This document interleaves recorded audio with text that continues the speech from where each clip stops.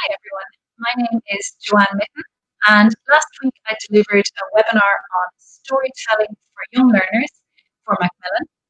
And today I would like to talk to you about what I feel are the top takeaways from that webinar. So, in the webinar, I discussed the importance of storytelling and how, as human beings, we connect very closely to storytelling, no matter what country or culture we're from.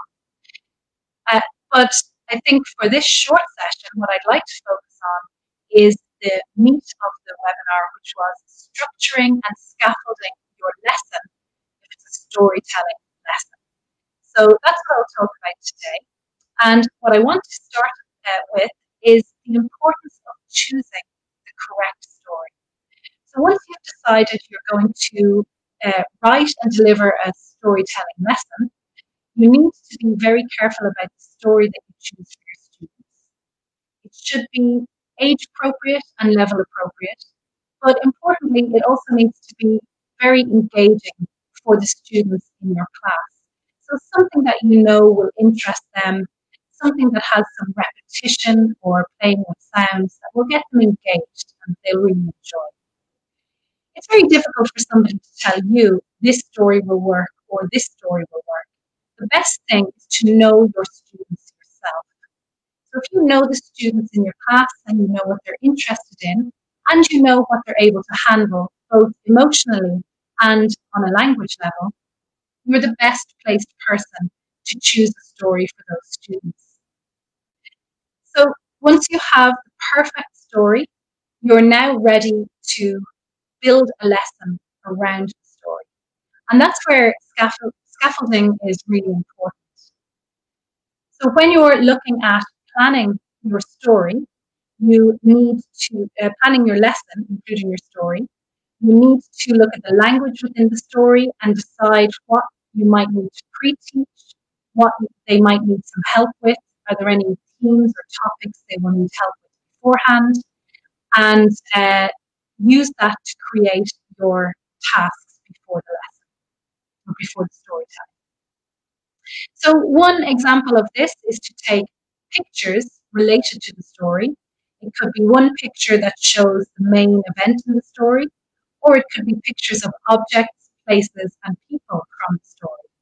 And you can get students to predict what they think will happen in the story, who they think the people or characters are, and where it's happening, and what time of day, is it spring or summer. And from their answers and their predictions, you can build a small bank of vocabulary, which will help you pre-teach the students before they hear the story or before they read the story. So then you can use this vocabulary in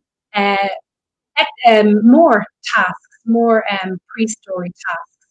So the pre-story tasks could be things like acting out scenarios with the objects, imagining you're in the place in the picture and acting out a scenario.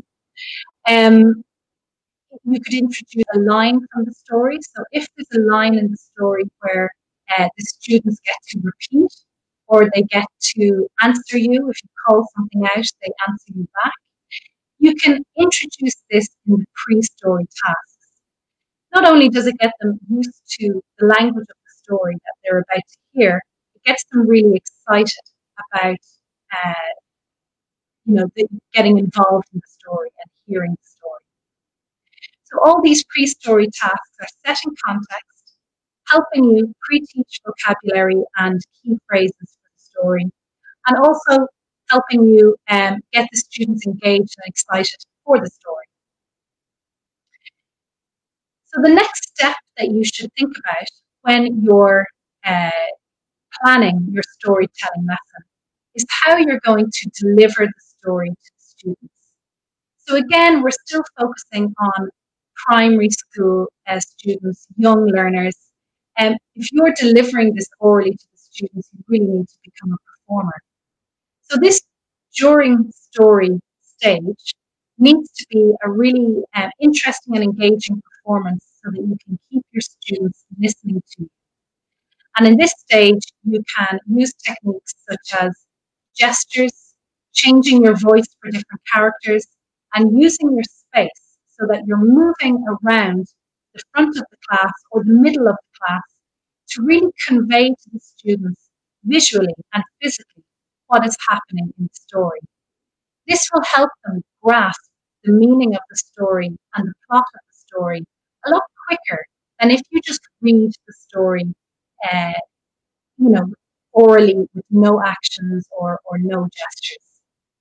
Another really nice thing to do is bring in puppets or toys and anything that gets them thinking about the characters.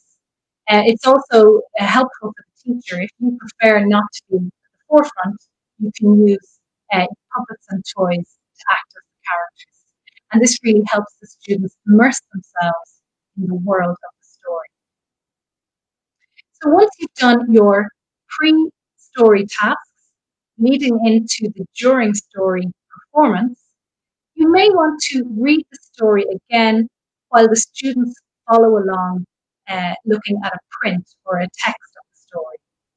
This could be combined with a gap fill or a matching exercise, and then followed up by some simple comprehension to see if the students understand the stages of the story and what happens to the characters. Once your students have a good understanding of what's in the story, then they can really have so much fun engaging in your post-story activities. And personally, the post-story tasks are my favorite part of the storytelling lesson. This is because it's the part of the lesson where they really get to be creative, they get to work in groups. It's all about the student-centered lesson at this point, and they get to have fun with everything. Excuse me. Sorry, I believe there's a little bit of issue with my mic. Let me see. Okay, so hopefully my mic sounds okay now. I'll keep going and you can let me know if there's an issue with the mic. So, excellent. Okay, it sounds better. My apologies for that. I'm so sorry. I don't know why that happened. So in your post-story activities, you have a real opportunity to get the students using the language of the story, but also the language that they have prior knowledge of, that they're used to using, in a much freer, more natural way. So some ideas for your post-story tasks are things like uh, the students choosing their favorite line in the story, and then getting to repeat that line in different ways. And they can act it out with their friends. They can say the line a little bit angry, or they can say it in a happy way, or an excited way, or sad way.